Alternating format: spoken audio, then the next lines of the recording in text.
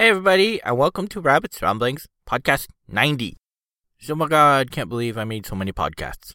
This time I talk about Don't Starve, which technically is in beta, but it's going to release in like a month and a half, maybe 2 months, I think. So it's basically ready to go. I talk about the surprise announcement from Nvidia about their Project Shield, which I'm sure everybody's just going to call Shield. And Looper is now out for rental or purchase. So I watched that and talk about that. And since I don't have another big game that I really want to talk about or that I got recently, I will ramble a bit on why the hell am I still playing League of Legends. Enjoy the show!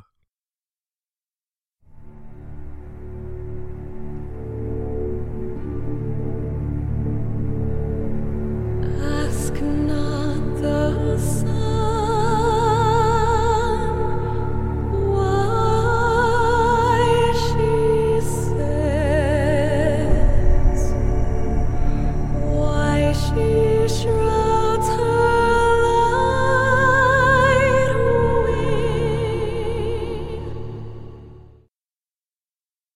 I have a new game, which is technically still in beta, called Don't Starve.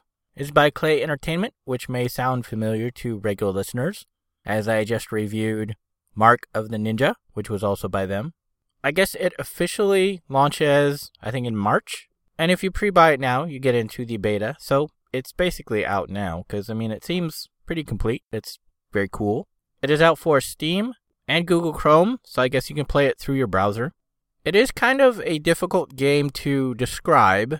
I guess I would call it gathering survival. You are a guy, and as you play, you will unlock new characters. I've only unlocked one character besides the basic guy. And it generates this random world and puts different things into the world. And you have to basically survive and not starve and not get killed by monsters.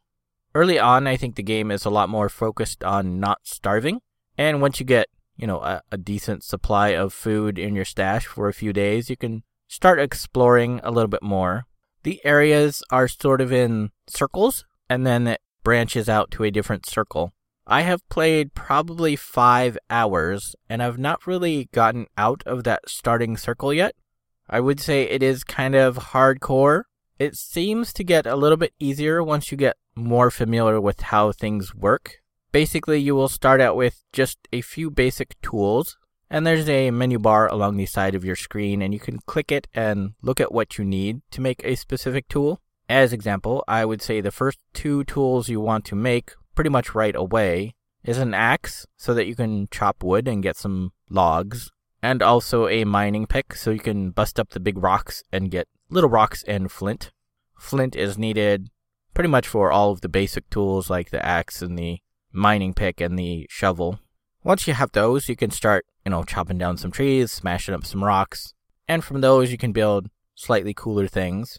Like with just, I think it's grass and some sticks, you can build a basic campfire-like thing. But if you can get some rocks, you can build up a fire pit, which once it goes out in the morning, the fire pit rocks will still stay there. So you just have to go over to the pit and drop some more logs in, and it will stoke up the fire. Fire is critical in that it goes through a day and night cycle. And once it gets dark, if you are in the dark, you instantly die. The monsters just kill you and you just go blah and you die and all your stuff falls out of you. It's kind of funny to watch. But you have to be careful, and if you see your guys say it's so dark, then you want to get to somewhere that's lighter very quickly. Also, minor tip, when you are at nighttime and you have a fire going, if you click on the fire to examine it, quote unquote, he'll say it's nice and comfy if it's high enough, or if it's getting low, he'll say, it's starting to get a little low, and then just drop in another log and it will, make it brighter. Because the lower it gets, the smaller your area of light is, and the greater the chance the monsters will either wander in or just outright kill you if you get in too dark of a spot. There are various things to gather in the first area. Like I said, I haven't gotten past the first area pretty much. I gotten killed trying to get past it. Because there are monsters, which I will not mention because they're kind of spoilery. But in the first area, you'll pretty much immediately see bunnies and you'll see birds. And you may see a turkey. I have played several games where I haven't seen a turkey.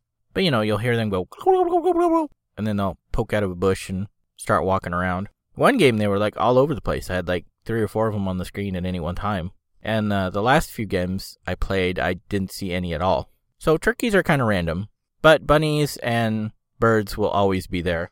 I will not kill the bunnies, but I will happily trap the birds and eat them. As I said, if you open up your menu bar, you can see the stuff that you have access to. Some of the basic things you have access to is a trap, which will allow you to trap the bunnies. I think you have to research the bird trap. I'm not sure on that one. And it will show, the various parts you need to get it. So you pretty much always know what to look out for. And one of my biggest tips in playing Don't Starve is don't rush it. Look for food. Yeah, you need food to stay alive for sure. And you have a hunger and health meter on the right side of your screen. So you always know, how hungry you are. So look for food. Once you build a campfire, cook that food if you can cook it. Like berries, you can cook the berries. And then, keep that in your bag so you have enough food. But once you gather, enough food, take your time, look around, flush out the map, find out where various things are if you don't have access to them yet. Like if you, don't have a mining pick, but you see some mining stuff, try and mentally note it. It sometimes will be marked on your map, for future reference, so you don't always have to worry about it. Take that time, don't rush around trying to beat the daylight. If you have enough food, you have enough food, and, explore and take your time and be careful. The point of the game is not to go as fast as you can, but to stay alive. So I think that's probably been one big hurdle for me, is I tend to rush things a little bit too fast. I tend to see something cool, and I run right at it instead of being cautious. I won't do any spoilers about that, but, like I said, there are surprises for you. It is not our world you're playing in. So there are very definitely different things to watch out for and be cautious about. As I mentioned, you might need to research some stuff, and to do that, you have a science machine. You need gold, I think, and then some rocks, and something else. They're pretty much basic stuff that you need to make this science machine, although gold will only come out of a big rock, so you have to have a mining pick to get to that. But once you build the science machine, you just kind of drop stuff in it, and it will give you points. Not sure what they're called. I will call them, let's say, research points. And each thing will require a certain amount of research points before you can unlock it. And then once you unlock it, you can make it. Like one of the things I decided to unlock early on was log armor, which actually I haven't had a chance to use yet. But the good thing is I discovered that even if you start a new game, everything you've unlocked and all of your unused research points will stick around. So I have log armor unlocked forever. And that's basically how the whole game goes. There are things to explore, stuff to gather, stuff to make, and you're just trying to not starve and survive the crazy stuff that is going on in this world. I like it quite a bit. Like I said, I think it's a little bit more hardcore and really works better if you take it as sort of a hardcore simulator game that you're going to play for a while. The last game I played, I think it lasted about 5 days, and it was 45 minutes. And I had just then flushed out sort of that first starting area. So it definitely seems like something, that will take a while. This is something that's probably going to be, quite a while. You play for a while, you save it, and you walk away, and you come back to play again, later in the future. But I would say it is very cool, and you should look at picking it up either when it launches or, just do what I do and get it now and go ahead and play. One cool thing that they are probably still doing that they were doing when I bought it was I paid, I think, $12 for it, and it gave me 2 codes for the game. So I got in and they said, you can give this code to somebody else to play. So I gave it to one of my bestest friends to play. And I don't know if that's for the whole game or if that's just for the beta. I would assume it's, 2 codes for the whole game because that would be kind of weird if it was just beta access. But I don't know. I guess we'll find out in a little bit. It probably isn't going to be that much at launch. I would think it's going to be like $10 to $15 from the looks of it. And if you're into survival type things, I would recommend it. I am playing it probably a little bit more hardcore than you can play it, because I sort of have a rule that if I've flushed out the first area enough, and I, die and lose that game, I will tell it to create a new world. it does not automatically create a new world every time. So in theory, if you play a game and then you die and you start a new game, you could go on that same map that you already know, and the stuff that you remember, will still be in that same place.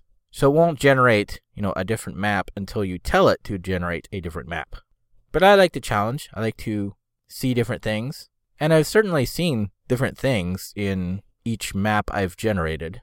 Like I said, that one map I generated had a bunch of turkeys, and the map I have currently going, which I'll probably reset when I play again, but that map seems to have no turkeys at all.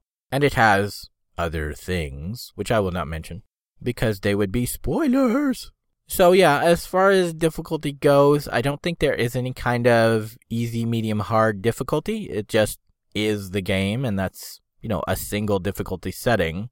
But like I said, if you die, you can play a new game, and it'll be on the exact same map, so you'll know, what's where if you have a good memory.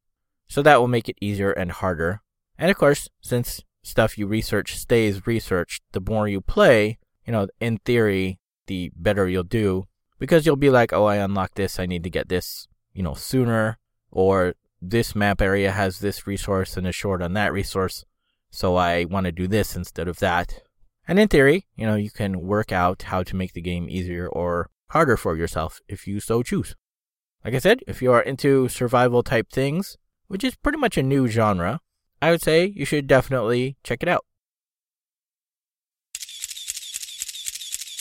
First look.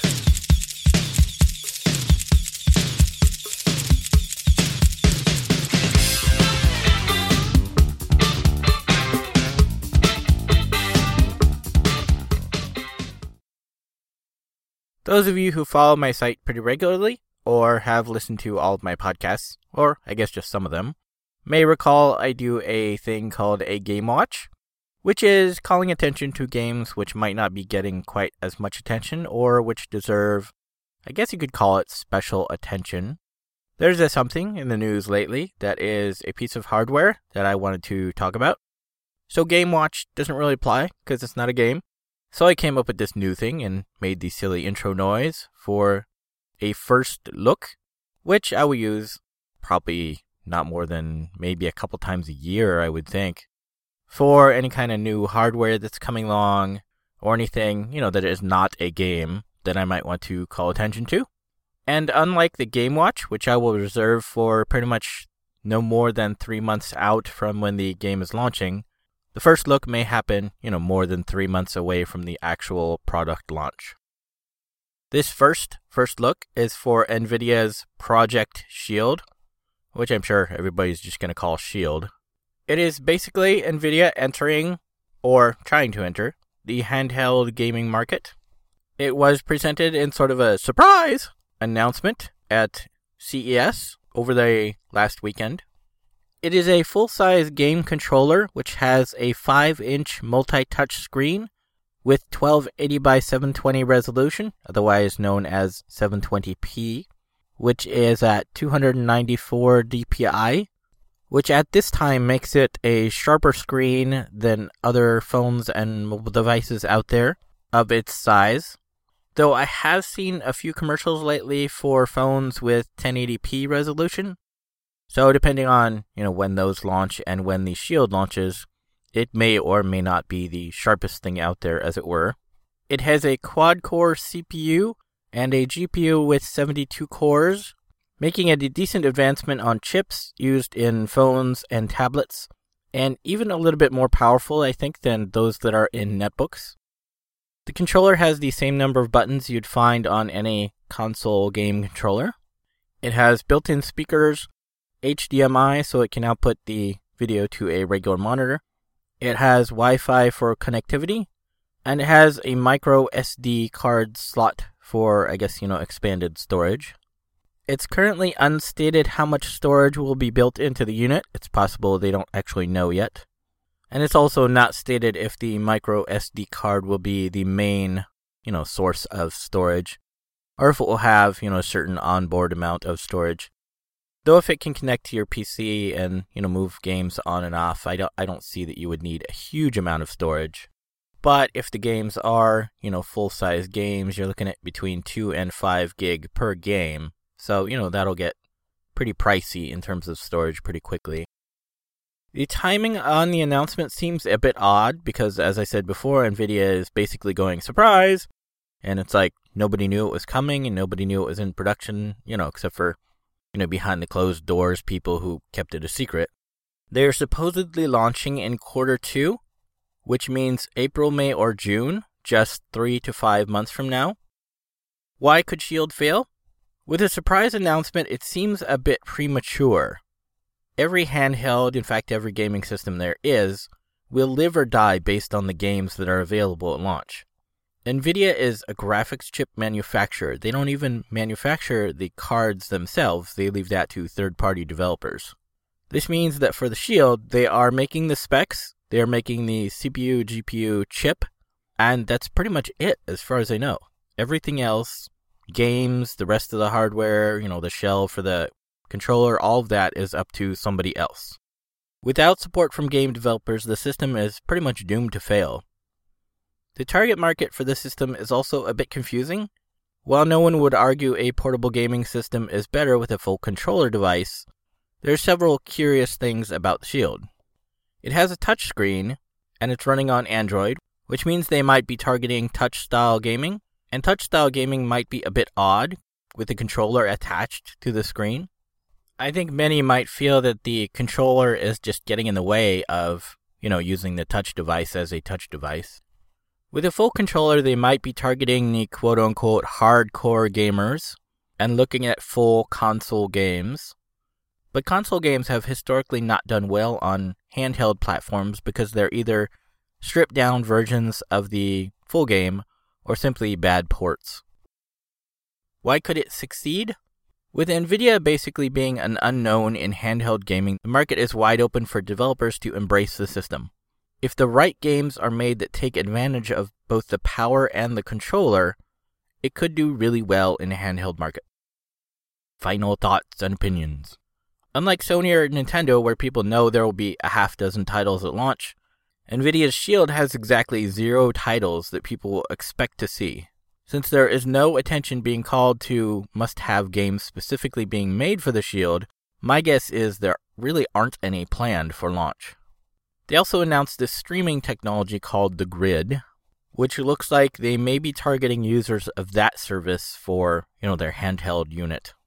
However, in order to use the Grid, in order to stream games from their PC, they actually have to have a PC, that's powerful enough to run the games on.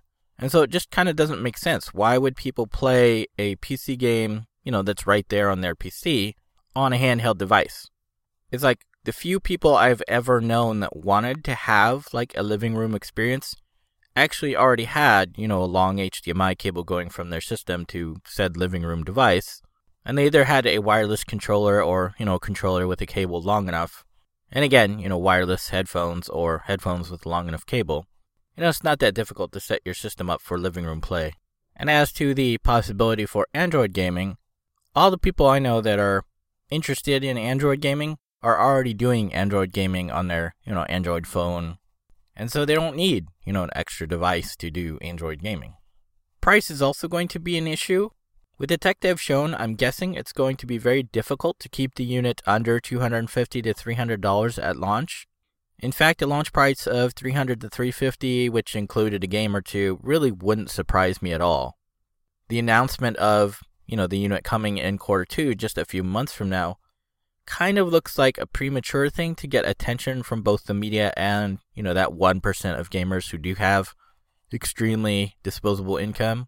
And that my guess the Shield exclusive games and sort of the games that really show off the system are probably targeting this holiday season, and that Nvidia is going to ramp up production, and really expect to do the bulk of the sales then when they've got more games out and people have actually seen the device in action and it has some reviews and such. Personally, I think size will be an issue. When most people think about portable gaming, they think about, being portable. They like to put a unit in their pocket, even if it's a tight fit, and they like having the unit easy to carry. The Shield is pretty big. It looks like it's about the size of if you took both your hands and clasped them together. It's slightly bigger, I think, than a full-size large console controller.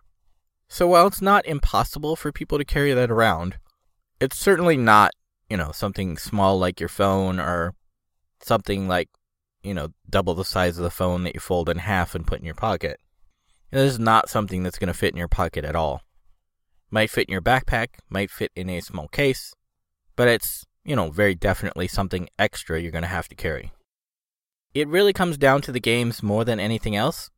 With a design between a phone and a full console system, it's unclear who the system is targeted for. There will need to be games that support both of those features and are more than just you can use the Shield to play these PC games or you can use the Shield to play these Android games. It has to be something more than that. If it never goes beyond that, I don't see why people would be interested in it because people would just play their PC games on their PC and they'd play their Android games on their Android device. I don't see why they would spend an extra, again, I'm going to guess, like $250 to be able to have the privilege of doing either, on a single device. And again, if the games are little more than ports from, their regular PC or console version, again, I don't see a reason why people would play it on the Shield instead of playing it on their console system or their PC. Time will tell if Nvidia can make Shield a success, but I really think it will come down to developer support and getting the cost down into the less than $200 range.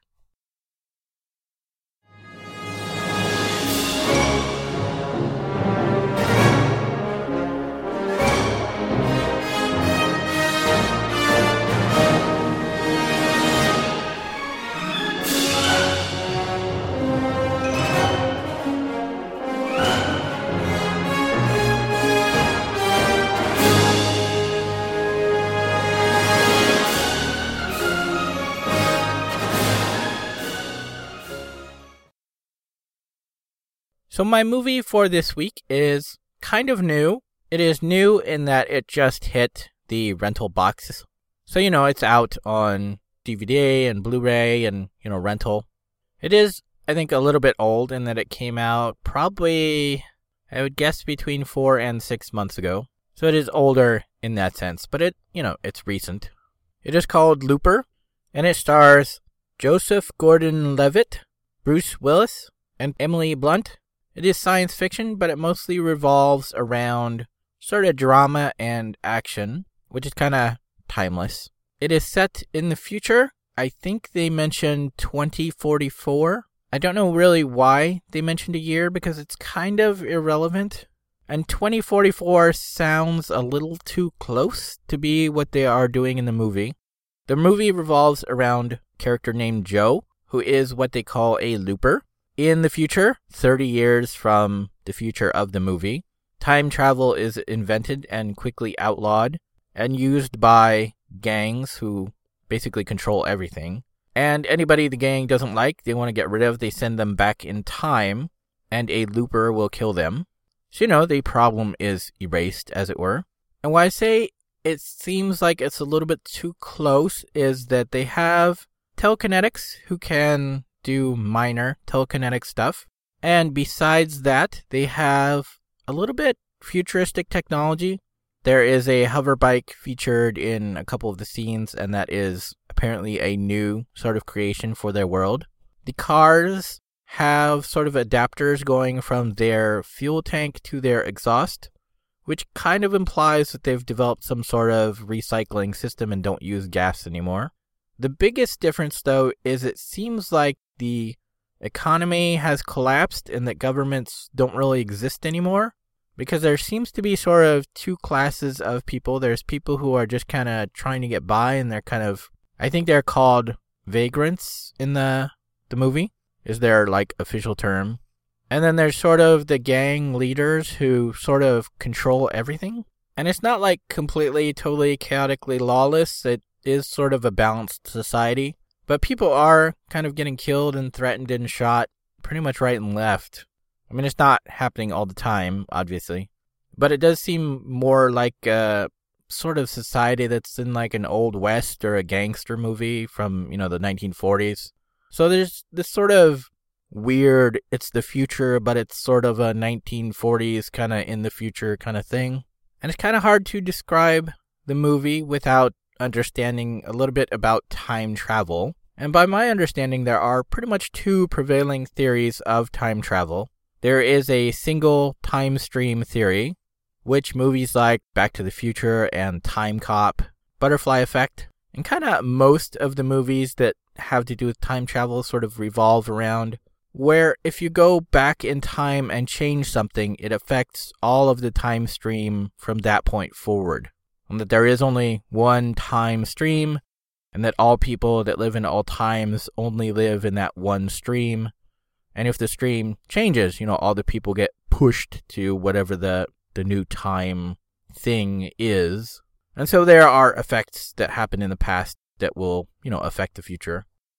And the sort of second prevailing theory, which isn't used quite as much, is that there's sort of multiple time streams. Something like Terminator has this kind of in their lore. To do a minor spoiler as example from Terminator the Sarah Connor Chronicles, one of the characters comes from the future, and later in the series, somebody who is his girlfriend comes from a future as well.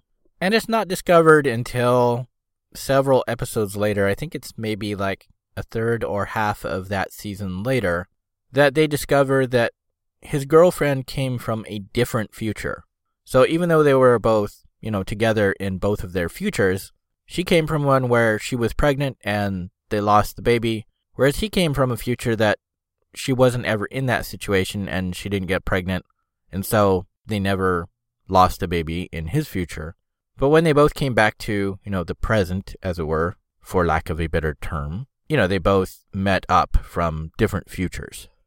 So, big, long, rambly explanation there, but when you're watching Looper and you're thinking about it later, or maybe as you're watching, it's better to watch and think about later.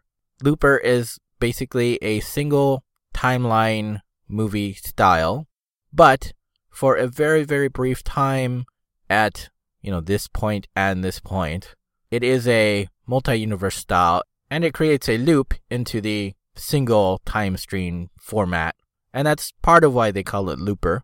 So basically the movie is the character Joe, and we're following young Joe, and he gets to a point in his present when he meets future Joe, and thus chaos ensues, and we go into this whole thing, which makes the movie very interesting. So it's very hard to describe without doing any spoilers. But like I said, it's science fiction. It's a little bit in the future. Not a whole lot of technology, so it's not really important that it's in the future. But there are a few, minor differences that make it interesting. A decent amount of action.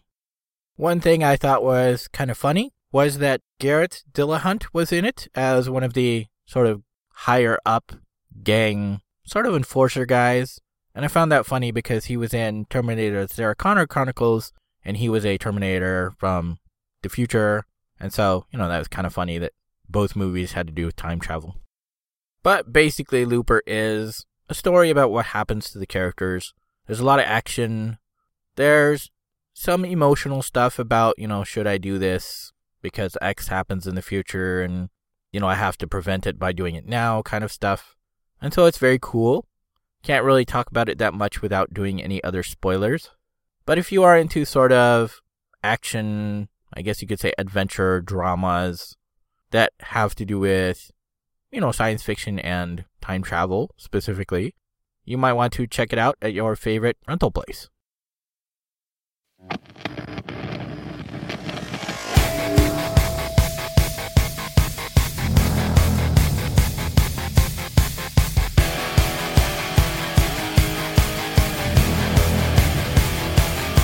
She's such a misfit, always ready to brawl. It's like her business, roughing up your friends is the law. There is no difference if you believe you're strong. She's a bulldozer, making sure you're flat on the ground. She's like a boomerang. The cycle of life and death continues. We will live, they will die. So I'm still playing League of Legends. Why the hell am I still playing League of Legends? I don't know, really. So I've thought about it, and I've come up with a few points as to possibly why, which makes me very happy, because it allows me to do some social gaming stuff and, philosophy kind of stuff, which I haven't been able to do in a while. Been doing mostly just review kind of stuff, which is cool because I know people like to hear it. But, I like to think about and theorize why I play something or why other people might play something. As I mentioned before, one of the biggest disadvantages to League of Legends and all, I think they call them MOBA type games, don't know what that stands for, is that it basically really only has one map. There's 3 different game types, but really everybody just plays the one, even though there is one map for each game type. Really, I would guess probably 85 to 95% of the time, everybody just plays the one map. So, one map, not terribly interesting. The second huge disadvantage is, one disadvantage that comes with all online games where people can chat or talk, and that is there may be people who are asshats in your game. I'm sticking with the players versus AI on basic setting because there tends to be mostly friendly people there or people who are, trying to figure out the game so they're staying quiet. I should be playing intermediate according to the level of my account, but I found that is really quite a step up in difficulty, and there seems to be a much higher chance for asshattery, as the phrase goes, because people are, kind of expecting the players to be a lot better, and a lot of them seem to think they're just the most awesome thing on the planet, which is like, if you're so awesome, why aren't you doing PvP like the game is supposed to be instead of, still practicing on AI? So that's my main comeback for the asshats there. But I don't know, I like basic a lot better because I get a lot more of these influence points, I think they're called, which is what you use to buy the characters with and other stuff. On intermediate, if I won and did well, I should get more points, but so far I've tried 3 or 4 times, I think, in every time we've lost. So it hasn't been worth the time or effort. Rather just play on basic, have more fun, learn more about which characters I like, and, get more characters, and then move to intermediate later. So these are some pretty huge disadvantages to things online that typically, make me not interested in playing. For those of you who are longtime listeners, you will know that pretty much the main reason why I stopped playing online games is because they get kind of boring, and I wind up just pretty much being by myself and not having anyone to talk to.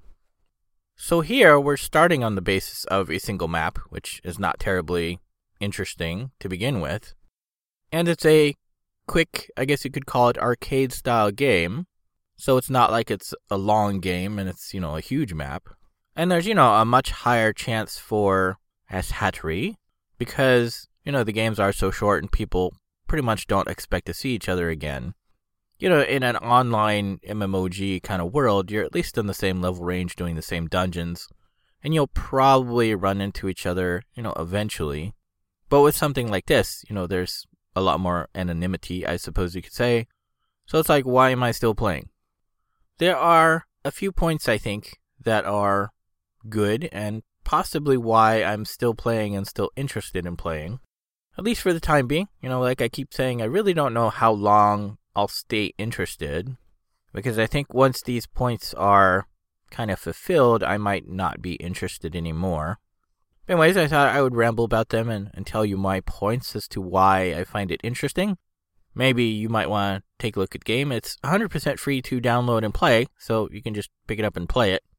But more importantly, I think these reasons are kind of important for social gaming overall, and kind of, important to me as a person, and might be important to you as a person, to figure out, why am I playing this kind of game? What am I looking for in games? What do I find interesting about games, etc.? So we might know, a little bit more about ourselves. One of the things I kind of briefly mentioned there is that the game is kind of simple. You know how to win, you know the rules, and you know what is sort of required to, fulfill your role and accomplish those goals. The game is pretty quick. In general, it's 20 to 45 minutes. I've not really gotten through a game in less than 20 minutes, but supposedly it can be done. So it's not really a huge commitment. It's very attractive to people who only have, maybe an hour to play. You can get 1 or 2 games in. There's no, like, looking for group. I mean, you make a group of 5 people to, fight. It's not like you have to really look for a group. You just say, I'm looking for a game, and it matches 5 people together, and, it's really quick. It's not like a dungeon, which can take, a really long time depending on who you're looking for in a standard MMOG. Like I said, the versus AI on basic setting does have some pretty friendly people. So it's kind of like you're kind of in this place where you're doing something together. And, there's sometimes friendly people to chat with about it. Sometimes they just talk, about friendly stuff and are friendly people in general. Sometimes we'll chat about different strategies of, different characters or how to play in general. Or sometimes we'll talk about, different team roles and which characters are good at which roles. There is probably something to learn about yourself. As with all games, as you play the game and learn, how to play the game, you learn what aspects of that game you yourself are better at doing. And of course, as I said, part of the reason why I'm doing these sort of chats on my podcast is that, the more you learn about the games you like and the more you learn about yourself, the more you learn about, how you enjoy games overall. In this case in particular, there are tons and tons and tons of what they call champions, who are your people that you use in the game. And you get one character and they have 4 activatable abilities. Sometimes they're passive abilities, but mostly they're active. And they have one special thing about them that is, not really controllable. It's just part of the character.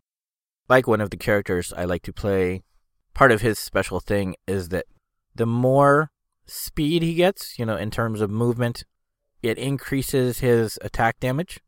Because he's a centaur guy and his powers are kind of based around, charging and running in and cleaving.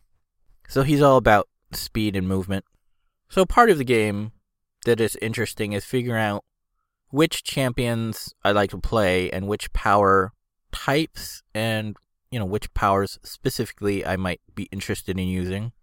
Part of both the good and bad thing on that is that they all pretty much start out locked.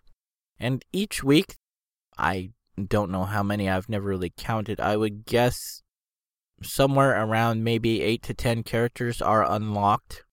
And so those are the free ones for that week. And so you can check out any of those as long as somebody else on your side doesn't take that character. Because only one person on each side can take a specific character. So it gives you a chance to, check out different characters, see which ones you like, see which kind of powers you like. And then, as I said, throughout the game you get these influence points, and the influence points will permanently unlock them. So once they are out of the weekly rotation, you can still use them, anytime you want. Another big thing that I mentioned in the chat about how I feel like I'm missing something from current games is that there is actually a decent amount of strategy. As I talked about, there's a lot of different champions, and each ones have different abilities. So I'm starting to get to the point where I'm like, okay, I like this character, and I like this other character. What do you guys think I should do, to fulfill a more balanced team role? Because, you kind of want a mix of different characters on your team, though you only have like 30 seconds to pick, so can't do a lot of strategy. It will probably come down to me sort of memorizing which characters do which things and figuring it out for myself. But, part of the thing I like to do in games is to, help out my team, help out my group. So part of the strategy that is keeping me interested in the game is figuring out which champions I like, what have the other people on my team picked, what do they think, we're missing. Do I have, a champion unlocked that would fulfill that role? And, if not, could I work towards unlocking one that I might like that is like that? So there's kind of a lot of strategy in, figuring out what roles I like, what characters fulfill those roles, and how does that fit into the group at that time. As I said, there's different things to unlock. There's the champions themselves. There's totally non-game influencing skins you can put on them. So it's like if you really like this character, you can get, a special look for them. Kind of like, how you have your own miniatures and you paint up the ones you really like. There's also stuff for your summoner, which are talents. You get little tiny talents that will influence things like 0.5% or something. You bump that up, 2 or 3 times, you get, couple percent here and there. There are runes which will unlock, which there's different kinds of runes and stuff to socket into your rune page. And it's kind of the similar thing. I have some that give me like 0.5% better regeneration, like plus 1% on critical damage, things like that. They're pretty small again, so I'm sure they're not going to have, any kind of real impact until I get much higher summoner level. I am, I think, 11 now. And it goes to 30. And pretty much I think you don't really get into PvP until like 20 plus. So I've still got, quite a ways to go before I'm really into the thick of things, as it were. But I think because there is that sort of overall thing that I retain by playing, even though the game is sort of this quick arcade, sort of chess-like, you put your piece down on the board and then you go and then the game is over and you reset the board. Even though there is that, there's still that sort of classic chess-like strategy game of, there's this strategy for this piece and this strategy for this piece and this strategy, for the board overall. And depending on what's going on over here, I might want to do this or that. But, it's in a fun, video gamey, fast arcade style. So I really don't know why I'm still playing. I mean, I've got all those points. Maybe in my previous chat where I said I feel like I'm missing this kind of game, maybe in some way this fulfills some of the requirements of that game. Like I said, I am kind of looking for something that has some strategy, something that has, a social, I guess you could call it casual element to it. But, something where we can also, chat about strategy and, I guess, in this case, role of the particular champions. And figuring out, what strategy works for me, which, characters I like that have that strategy, what kind of powers I like to use. So in a way, I am learning how to play the game better, but also I'm learning, what about me with these powers, what do I like to play, which will carry over, into other games. Things I have liked from other games have carried over here. It's like I mentioned that the one character that I really like a lot that I actually don't have access to currently, which is kind of sad. He's a centaur and he does a lot of charge things. And having a charge in a way to, chase down bad guys is something I do like from other, standard MMOG games. So I knew, I like that. And similarly, if I play a tank, I really hate not having, a way to chase down or slow down the bad guys. Because then it's like, they're running away and you're just like, well, bye, I guess, because I can't catch up to you. So, things I've learned in other games also carry over to here, and I'm sure vice versa. Maybe this helps you, maybe not. Obviously, you can only figure out what works for you, through your own thinking about it. But maybe some of these ideas will, also apply to you or give you ideas to think about on your own. This isn't happening, Dale. We're not here. It's just a bad dream. Oh, I agree completely. Why, we'll wake up any minute in Dark Harbor and have a laugh about all this.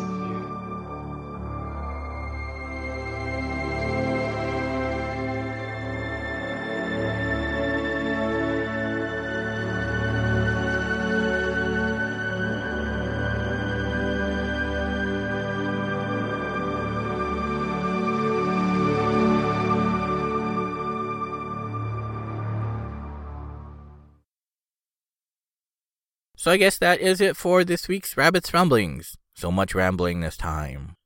As a side note, if you are hearing this side note, I am now going to be doing my podcasts in stereo. However, my voice is still just going to be mono. My microphone actually only records in single channel, so, mono. So right now, only the music will be in stereo. But I figure, if it doesn't increase the file size too much, it might be worth it for that little bit extra, coolness for those with sensitive ears. And of course, if it does, increase the file size too much, I will cut this part out and you won't hear this part. And it will be, just as it always has been through the previous 89 podcasts. But if you are hearing this rambling, then it will be slightly cooler for the music from now on, if the music, is in stereo. Some of the stuff I use, is older and not in stereo. I am mostly over my cold, I think. I am still a little bit confused, sometimes easily distracted, I guess, more than generally confused. There's a little bit of stuff going on in my throat. Still coughing up and yuck comes out sometimes. Congested sounding like I was last time. Not as much anyways. Still a little bit, I think. Tonal range is still a little bit off. In general, I feel okay, I guess. Slightly happier overall, maybe, which is, a good thing. Will be much better when it gets into springtime and, things are not as cold. I did check my stats the other day because they weren't working, and so I had to be like, what's going on? And so they reset them, and I guess they still retained the old data, so that's awesome. I was worried it would have to reset it, and I'd have to wait like 6 months to get any kind of real stats. But the stats, that were there before are still there, so that's cool. And I checked them out and did the maths. And the maths are, not great, but it's basically I take the number of downloads for the podcasts and divide by, the time period and how many podcasts are available. And it's, probably not very accurate at all. But the average that was about 60 to 70 last time I checked, and it's been, a few months since I checked maybe, is now averaging at 400. So I have, in theory, considerably more listeners. Hello, new listeners. Yay. Though, like I said, it's just a dividing and getting an average. So, I could get a few new listeners who are downloading every single podcast. And so that might throw things off a little bit. I don't know. I'll probably check every few months and see if it stabilizes or goes up or down. But more listeners is happy. That's cool. So, for the new listeners, just a quick mention. I am still homeless. I have been for, it was like 4.5 years off the top of my head now. A little bit more. Because it was in July. So, it's middle of the year and we're half a month past the halfway mark there. And so, I have no money in savings right now because I don't work a whole lot.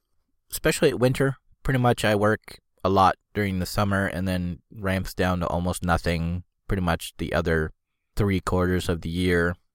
So if you find my podcast cool and entertaining and interesting, and if you would be like, hey, I'll buy you lunch, if you saw me in person, you might want to consider donating because that helps me, buy food. And like I said, I have nothing in savings right now. So if anything bad happened, I'd be, poop ton of trouble. So, more money is always good because, if something happens, I'll have money for that. Or something like, I want to talk about a particular game on my podcast, but I don't have, money in the budget for it. Extra money would help with that. You can also check out my wish list on Amazon. And if there's anything on there you want to get me, that would be cool too. And then obviously I'd have the game instantly or movie, whatever. And of course, being able to put money into savings would be awesome in general. Help me eventually get back on my feet into a home. And until that happens, money in case my laptop dies is always good. Because, a new one would be, about $1,200 to $1,500. And right now I have 0 of that. So, if there was a catastrophe, my laptop would be gone and that would be that. I would not be able to game. And my podcast would rapidly not become very interesting. So, welcome new people. If you would like to donate, that would be awesome. If not, I totally understand. And, as always in general, if you have other podcasts you listen to or other entertainer type people that you find interesting, you might want to consider donating to them. And if you can't donate or, it's a bad time for you for donating, just send them a little note and, say thanks and why you like their show. Because we who do these things don't really get a lot of, I guess you could say, positive reinforcement or thank yous. And it's always, really nice to get that. And of course, you can always, put stars on the iTunes store or I suppose wherever else there might be reviews. I still don't think I have any, which is very sad. But, it's okay. I am okay with being small. Sad, but okay. So that's all I can think of. So I guess that is it for this Rabbit's Ramblings podcast. And I guess I will see everybody next time. Okay, thanks, bye.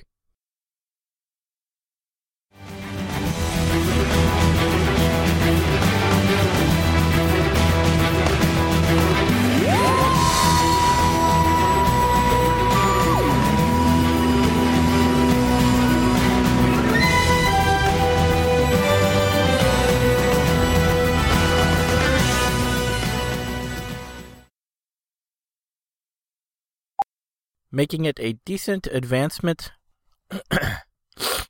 Making it a decent advance. The